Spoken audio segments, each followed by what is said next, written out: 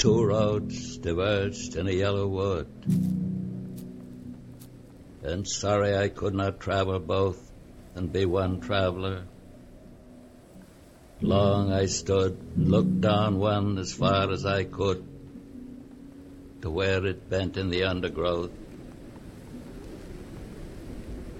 then took the other as just as fair, and having perhaps the better claim because it was grassy and wanted wear. Oh, I kept the first for another day, yet knowing how way leads on to way, I doubted if I should ever come back. Two roads diverged in a wood, and I took the one less traveled by. And that has made all the difference.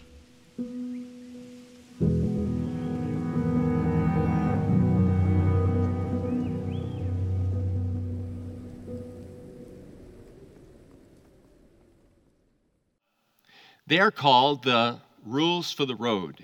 Basically, there are 10 of them, kind of like the 10 Commandments, that if you keep at least these 10 rules for the road, it means that you're going to be safe, and if those around you are observing them, they will be safe, and you're going to arrive where you're going and enjoy the journey. But, there are some rules of the road that don't make a lot of sense. They're rather peculiar. Some are actually still on the books in some of the states here in the U.S. Some have since gone away. None are really taken seriously or enforced. For example, in Little Rock, Arkansas, one of the rules of the road is you cannot drive down the road after 9 p.m. and honk your horn in front of an establishment that serves sandwiches or cold drinks. Now, how you would even know that, I don't know. Or take, for instance, Waynesboro, Virginia. There's a rule of the road there that women could not drive down Main Street unless their husband or a man was walking in front of the car waving a red flag, which sounds very dangerous. He might get run over. Or how about right here in Minnesota? There is a rule in the book that says you may not cross state lines with a duck on your head. I guess it's okay to have a chicken on your head, but you may not have a duck on your head. I don't know why that rule is there. Or how about Tennessee? In Tennessee, it is illegal to shoot at any animal while riding in your car, unless it's a whale. So if you are riding in your car in Tennessee and you see a whale on the side of the road, you can go ahead and shoot it. Now, this last one is from San Francisco, and it's not really a rule of the road, but I just thought it was rather interesting. There is a law in San Francisco that if you own a car wash, you are not allowed to wash cars with used underwear. All right, that's enough of these peculiar and odd rules. You're probably wondering, where are you going with that? Well, when Jesus and the disciples were crisscrossing Israel, and they would have walked thousands of miles in their lifetime, there were no real rules of the road, so to speak, because everybody pretty much walked, I guess, unless you rode a camel or a donkey or a horse. And so you didn't have to have a driver's license or hang a license plate around your neck. And there were no tests that you had to take, and really no signposts telling you what the speed limit was. But what's really interesting is that Jesus did have some rules for the road. Rules for the road that some people found very, very peculiar and odd. And rules that kind of kept them from following Jesus because they just saw them as being really irrelevant. But Jesus gives us these rules for the road, so to speak, of following him for our own benefit and for the benefit of others. That if we keep and observe these rules, these guidelines, it'll ensure a safe journey all the way home. So let's discover what they are, because we're at that point in our series where we've got to stop talking and start moving, and we're about to start moving with Jesus. I want to welcome you all to our sermon series called From Head to Leb. That is, how do I go from just knowing about God to truly knowing Him with all my heart? The Hebrew word leb is for heart, the soul. We are in season 2. Season 1, we talked about beginning. Season 2, we're talking about invitation.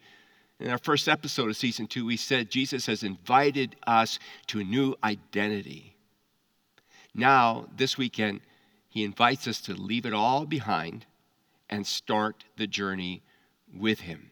So I want to look at what these road rules are. They're inferred in John chapter 1, beginning at verse 36. Now, it's kind of a longer passage of Scripture, so I'm not going to have it on the screen. So if you want to grab your Bibles or turn them on, you can follow along. I'll start reading John chapter 1, verse 36. As Jesus walked by, John looked at him and declared, "Look, the Lamb of God." When John's 2 disciples heard this, they followed Jesus. Now, the 2 disciples are John the Beloved and Andrew, his brother. Verse 38, Jesus looked around and saw them following. "What do you want?" he asked. They replied, "Rabbi, where are you staying?" "Come and see," he said. It was about 4 o'clock in the afternoon, and they went with him to the place where he was staying, and they remained with him the rest of the day. Andrew, Simon Peter's brother, was one of these men who heard what John said and then followed Jesus. Andrew went to find his brother Simon and told him, "We have found the Messiah," which means Christ.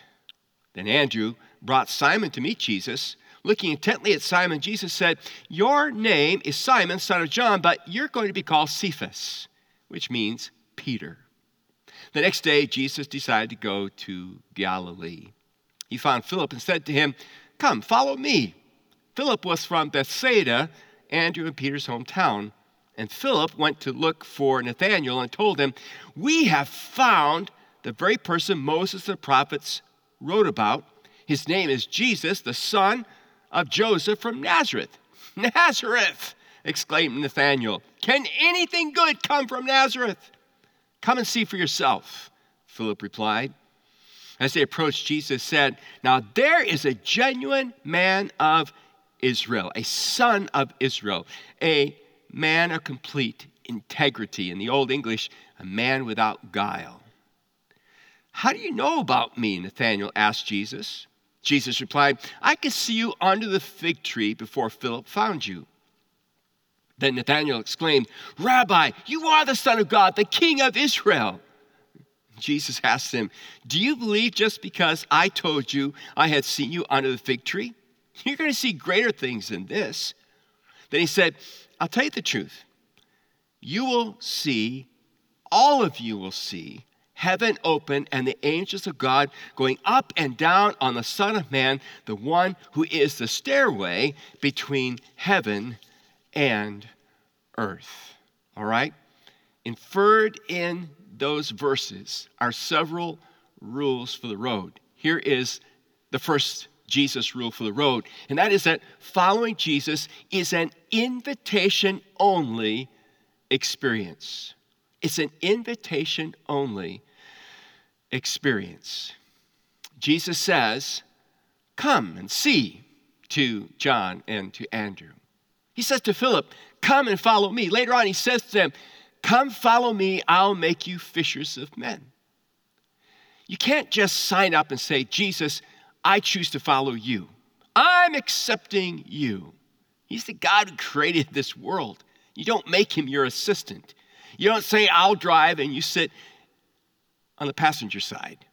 In fact, if you read the Gospels carefully, and we'll see it as we go through the Gospel of John, Jesus is kind of hard on people who try to volunteer to follow him. At the end of Luke chapter 9, there is this guy that shows up and he kind of volunteers and he says to Jesus, "I'm going to follow you wherever you go." And Jesus responds to him and he says to him, "Foxes have their dens, birds have their nests, but the Son of Man has no place to lay his head." In other words, what Jesus was saying to him is, you're signing up for something that you don't really understand what is involved. It is costly to follow me. If you follow me, you're going to end up with a rock for a pillow. And then we're not told what happens to this guy. And I just wonder if at that point he accepted Jesus' invitation, or at that point if he kind of shrugged his shoulders and decided, I don't need a rock for the pillow. I didn't realize that following you is going to be so intense and involve all those things. Why was Jesus kind of hard on volunteers who wanted to follow him that way?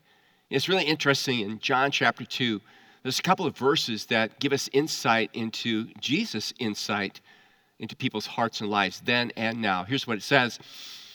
Because of the miraculous signs Jesus did in Jerusalem at the Passover celebration, many began to trust him. But Jesus didn't trust them because he knew all about people. No one needed to tell him about human nature, for he knew what was in each person's heart. Like each person's leb. He knew what was in there. He knows what's in yours and what's in mine as well. Well, what's in our hearts? Well, same thing that existed in the hearts of people back then. Some people were interested in following Jesus because it was a popular thing to do at that time. Others wanted to follow him because they wanted to see more miracles, more signs, and more wonders. Others wanted to follow Jesus because they're hoping to get some position, some power, some wisdom out of it, some recognition. Some wanted to follow Jesus just to prove that they were right in their view of what it means to know God and have eternal life. A lot of people came to Jesus with the wrong reasons, and I'm sorry to say that people still do that today. Our culture is all about this idea of celebrityism. I mean, anybody can be a celebrity on YouTube or Facebook or TikTok or, whatever it is.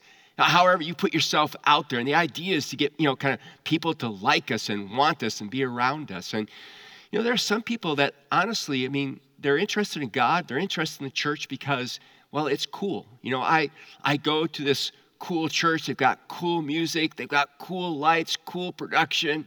The staff dresses cool. The pastor brings cool messages. He wears cool tennis shoes, and he's got the coolest fashion, the best outfits. And Justin Bieber goes there. Nothing against him. It's the whole idea that, it's the place to be. They go for the cool, and they don't go for Christ. Now, I want you to think about this. Let me ask you this question. Here it is. Jesus says, if you follow me, you may end up with a rock for a pillow. Do you still want to follow Jesus, knowing it could mean you get a rock for a pillow? That is, it can mean suffering. It can mean some real challenges or difficulties in your life to truly follow him. Rule number 1. All right, Jesus rule number 2 for the road. Following Jesus means Jesus only. Jesus only. It does not include following anybody else. It means all the focus is on him and him alone. When I was learning how to drive, my dad would annoy me every time he was in the car with me with this little mantra that he would say over and over again. He would say to me, keep both eyes on the road and both hands on the wheel. And if I somehow, kind of went to one-handing it, he goes, both hands on the wheel. If I kind of looked over to look at a sign or somebody, both eyes on the road. I can't tell you how many times I heard both eyes on the road, both hands on the wheel, both eyes on the road, both hands on the wheel. But you know something? That was some of the best advice I had ever been given. I don't know if you noticed this or not, but most accidents are caused because of distractions, like texting or people we see or things, we're thinking about. We get distracted, and the next thing you know, we're on a collision course with something or with someone. We live in an age and a day when there are so many distractions from Jesus. I came across a statistic that just baffles me. It was done by Probe Ministries. It is estimated that 70% of those who claim to be born-again Christians in America, 70%, believe that there's more than just one way to heaven. That is, they believe that you can get to heaven, so to speak, by more than just Jesus. My goodness. If that's true, then whoever's calling himself a born-again Christian, I question whether they're truly born again or not. And secondly, what is distracting their thoughts? We live in a culture and a society today where people just drift. They just drift with whatever the current of thought is. We're told to be courageous and just believe what we feel, come up with our own truth. And we're like these balloons that are just drifting everywhere, which reminds me of an incident that happened several years ago now. It involved a guy by the name of Larry Walters, who was born in 1949. And Larry had always wanted to be a pilot in the United States Air Force. But because of poor eyesight, he couldn't do that. And so he became a truck driver, which is also a noble profession. But he still had this dream to fly. And so one day he decided to take matters into his own hands. Do you know the story? He got out his aluminum lawn chair, which he christened Inspiration One, and he, with the help of his then girlfriend, tied 41 helium-filled weather balloons to it, anchored it down, put a parachute on. To my knowledge, he never used a parachute before, packed a few sandwiches, a bottle of soda, and a CB radio, and a pellet gun. Now, his idea was that his girlfriend would kind of release Inspiration One. He'd ascend up into the air a little ways, and then he was going to drift over to the Mojave Desert. He would use his pellet gun to shoot out the balloons to then gradually descend again. Well, when she released the chair, he certainly did ascend. Lawn chair Larry ascended to 16,000 feet at his highest altitude. I don't know how he could breathe. So he's up at 16,000 feet, and instead of drifting toward the Mojave Desert, he drifted into LAX airspace. He got very nervous. He got out a CB radio. He contacted air traffic control and said there was a little problem, that he was in the area. Get this, there were a couple of commercial airliners that saw him and also told air traffic control. Can you imagine sitting in the cockpit of that airliner and you look out the window and this is what you see? There's Larry flying. I mean, talk about freaking out, right? To see something like that. Well, eventually, Larry decided, I got to get out of here. And he started shooting the balloons with a pellet gun and began descending until finally he arrived safely on Earth, but not before his balloons became tangled up in some power lines in Long Beach, California, causing a 20-minute power outage in the area. And so when lawn chair Larry finally landed, there was quite a party ready to greet him. He had some major splaining that he had to do. Now, the reason I tell you that story is because it is so ridiculous to think about it, right? And yet it is so ridiculous when you think about how people are just inflating their balloons with all kinds of ideas and philosophies. I read another statistic that says that 42% of Americans, period, Christian or non-Christian, atheists, 42% of Americans believe in the paranormal, believe in ghosts. But they don't believe in Jesus, but they don't believe in God, but they'll believe in other unseen powers. Folks, we have a sky filled with people drifting and floating with all kinds of philosophies and ideas and attitudes. And it's just leading to chaos and collision. Jesus says, if you're going to follow me, it has to be me and me alone. I have to be the one that you set your mark, your compass by. So let me ask you this question. Who or what is setting the course that your life is following right now? And for those of you who are parents or grandparents, who or what is setting the course for the life that your kids are choosing to live, for the direction that they are following in their lives as well? All right? Here we go. Jesus, road rule number 3, following Jesus requires a restructuring of your life. If you think about the disciples, their lives were never the same again. And the reason why is because Jesus changed their priorities. Like for those of the men who were fishers of fish, he said, you're going to become fishers of men, which meant a whole new set of priorities for them. For Levi, the tax collector, it was a whole new set of priorities. For Judas, it was a whole new set of priorities. And of course, he couldn't bring himself to follow Jesus. He followed the money, and it led to the destruction of his own life. But if you encounter Jesus, he's going to change your priorities. He's going to restructure your life.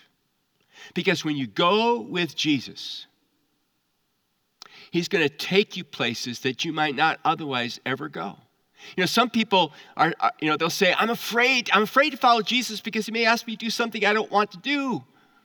I love what Tim Keller says. That's absolutely right. He is going to ask you to do some things that you would not prefer to do, or that you find difficult or challenging. That's what it means to follow him. Jesus goes. Look where he goes. He goes to the least of these. He goes to the hurting, the broken, the poor, the sick, the forgotten, the disenfranchised, the abused. He goes to children. He goes to women. And I have no context in Scripture that tells me that since then Jesus has stopped going those places. We are the body of Christ. So that means if we're really going to follow him, he's going to take us into some of those places. And that's one of the reasons why I love Wooddale Church so much, this church that I serve. Because you all, many of you have been willing to go into those difficult places. Some of you have physically, literally gone to those places, but so many of you have gone there with your resources. We're getting ready to wrap up what we call Vision 22. We started in 2015. It's about ready to end. And it was a vision of hope. It was a vision where I challenged you and I challenged myself to go with God into some of the hardest places in the world and make a difference. I want you to know that because of God's generosity through you, your willingness to go, so to speak, we have planted over 13,000 churches, even with COVID involved, in some of the hardest places in the world where less than 1% of the population knows about Jesus. We've seen 230,000, these are conservative numbers, 230,000 people come to faith in Christ because of those efforts. We've seen nearly 2,000 orphans and widows and girls in sex trafficking rescued and saved and provided for and cared for in their villages. We have shared the hope of the gospel with over 1.6 million people in the last 7 years, here, near, and far.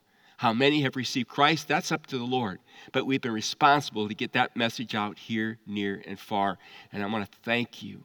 I want to thank you for being willing to let God restructure your priorities, your finances to make that happen. Now that Vision 22 is coming to an end and it's several different iterations that we've had, you know something, we can't give up.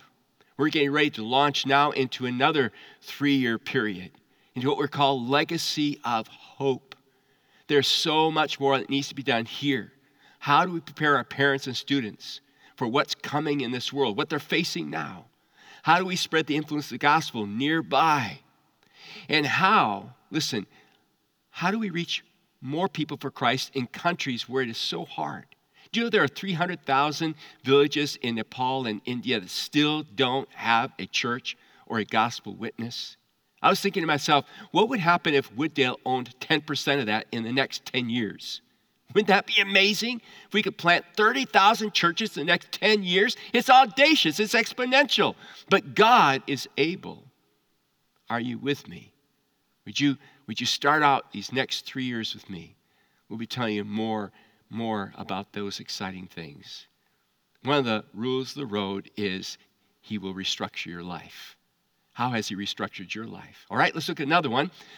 Jesus' road rule number 4, following Jesus means leaving it all behind and surrendering completely. That's what surrender means, completely to him. No holds, right? I don't keep anything to myself. I'm leaving it all behind. and I'm going with him, which means I have to go with an attitude of open hands that in essence says, Lord, here's my life. I'm just putting it out there to you. Take it, use it however you want. And living that way, not living this way, which is really hard in our country. We want to live this way.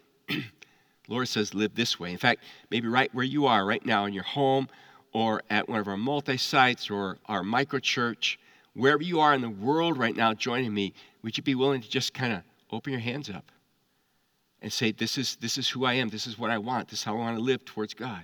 You know, Lord may never call you away from your family physically. He may not call you away from your job or from your location or from your home. But he wants you to live this way. He wants you to be ready at any moment for him to use in any way. And that needs to become kind of like our daily habit. I did some study on William Booth, the founder of the Salvation Army, when I was going to seminary. Did some research on his life, and I came across an interview that a guy by the name of J. Wilbur Chapman had with William Booth, and he asked William Booth a question. He said, you know, what would you attribute your success to in the founding and establishment of the Salvation Army? And Booth was a very humble man, and he struggled to answer. He's rather nervous, and he got some tears in his eyes, and I want to read to you what he said. He said, I will tell you the secret to the success of Salvation Army and William Booth. He says, the secret is that God has had all there was of me. There have been men with greater brains than I have, men with greater opportunities. But from the day that I got the poor of London on my heart and caught a vision of what Jesus could do for them, on that day I made up my mind that God should have all of William Booth that there was. And Chapman wrote, I learned from William Booth that the greatness of a man's power is the measure of his surrender. The greatness of a woman's power is the measure of her surrender. The greatness of a young person's power is the measure of their surrenderedness. And so I wrote down this idea: to the degree that you and I surrender ourselves to Jesus, you will experience his presence and power at work in and through you. Do you want to experience the presence and power of God working in and through you? Surrender. Do we want to be a community of believers here, near, and far that are experiencing the power of God at work in us and through us? Then surrender everything completely and totally to him. Let's look at another rule of the road that Jesus has for us. Number 5, Jesus' road rules. Jesus invites his followers to invite others to become his followers with them. So the whole principle here is disciples who make disciples who make disciples. I love the text. You know, John the Baptist sees Jesus and he says to John and Andrew, there he is, follow him. And they start following. Jesus sees them and he says, what do you guys want? Where are you staying, Lord? Come and see, he says. He turns it into an invitation. He finds Philip. He says, hey, come, follow me. Andrew goes and finds his brother and invites him to come. And Philip finds Nathanael and invites him to come. And what we get out of this is that God actually calls us to partner with him and gives us the privilege and the power to be able to go and invite others to join us as we join Jesus on the journey. He gives us the capacity to invite others to experience the power and presence of God. I also, when I look at this passage of Scripture, I realize that these guys are enthusiastic about Jesus. They're excited to invite their friends to follow Jesus. They don't show up and kind of, put their hands in their pockets if they had pockets and say, well, I'm following this guy named Jesus, and you probably don't want to follow him either. It's not real easy, but, well, I don't know if you're interested, come and join me. And it wasn't anything like that. They were excited. This is the Messiah. We've encountered the one that prophets and Moses wrote about. You got to join us on the journey. What are you excited about in your life? That the enthusiasm of it is enough to cause you to say to somebody, join me. It doesn't have to be church. It doesn't have to be to a Bible study. But just asking them to join you in life. Who are your Adopt 7? Who are those people that you know that may not know Jesus, that you could just invite them into your life so they can begin to experience what it means to be around a person who's excited about God? I remember many, many years ago when we were living in California, I received this tremendous invitation. We were near Alameda Naval Air Station and base, and oftentimes the big ships, even the carriers, would come in there. And at that time, the USS Abraham Lincoln was a new carrier. And one of the sailors on that attended our church whenever they were in port. And so I don't know if they still do this or not, but they had a day that they would set aside each year for the sailors to invite their families to join them on the carrier, in this instance, go out to sea, and there would be an air show, planes landing and taking off the deck of the ship. Well, he had no family around, so he asked me if I would like to be his family, and he gave me 3 more invites. I could bring anybody else along that I wanted. I was so excited. Man, I had these invites. I was going. I took my son with me, Ben, and I invited my 2 neighbors who I was trying to engage with the gospel and the hope of Christ. They were so excited. And so we left that day. We boarded the ship. Helicopters led us out underneath the Golden Gate Bridge. I mean, it was a once-in-a-lifetime experience. We went 60 miles out to sea off the Monterey Peninsula. And then the rule was wherever the person, that was your family was stationed on the ship, that's where you were for the air show. So if you were below deck, you stood on the deck. Well, the guy we were with was on the bridge, so we had this fantastic view. I mean, we could see the jets coming in, dropping the tail hook, landing, and then catapulting off the ship and circling around. It was a phenomenal day. And afterwards, we went to Acapulco Mexican restaurant in Alameda, one of my favorite places. We had dinner together, and I tell you, it just brought us closer together. And it was so fun to share that experience with them. It was exciting. What excites you? You don't have to go right to the gospel. Invite somebody over for a meal. Take somebody out. Go to a game together. What is it that excites you that would be so easy for you to say to somebody, why don't you join me? Let's go fishing. Let's go hunting, whatever it is. And just do life together. Let that open the door then, as they watch you journey with Jesus, to infect them with that same hope that Christ brings. People in our world today need to see a church that's not dour. It doesn't look like we're all sucking on sour persimmons. It doesn't look like we're discouraged and angry at the culture. They need to see a church where, in the midst of all the confusion and disgruntledness, they see people who are excited about God, excited about life, because we have a Savior who is real and true. All right, let's look at one more. Jesus road rule number 6, if you follow me, it will be the greatest adventure of your life. And it is. It is. I love it in the story when Philip invites Nathanael to come. And he talks about Jesus being from Nazareth, and Nathanael's like, Nazareth? Nobody, whoever came from Nazareth that had any importance in the Old Testament, right? So he says, all right, I'll go. Because Philip says, well, listen, just come and see. And as he shows up, Jesus says to him, an Israelite, a son of Israel, in whom there's no guile, there's no trickery, there's no deceit, like Jacob, who by the way, gets his name changed to Israel when he gets over his deceptive ways. And Jesus says, I saw you sitting, under the fig tree. And Nathanael does one of these things like, do I know you? And then when he tells him, I saw you under the fig tree, he goes, Rabbi, you are the Son of God. You are the Messiah. And Jesus, and I'm paraphrasing, in essence says to him, if you think that's pretty amazing, you ain't seen nothing yet. And then Jesus says this to him. Remember? He says, I tell you the truth, you will all see, so he's talking to all the disciples, you will all see heaven open and the angels of God going up and down on the Son of Man, the one who is the stairway between heaven and earth. What does that mean? That's mysterious, isn't it?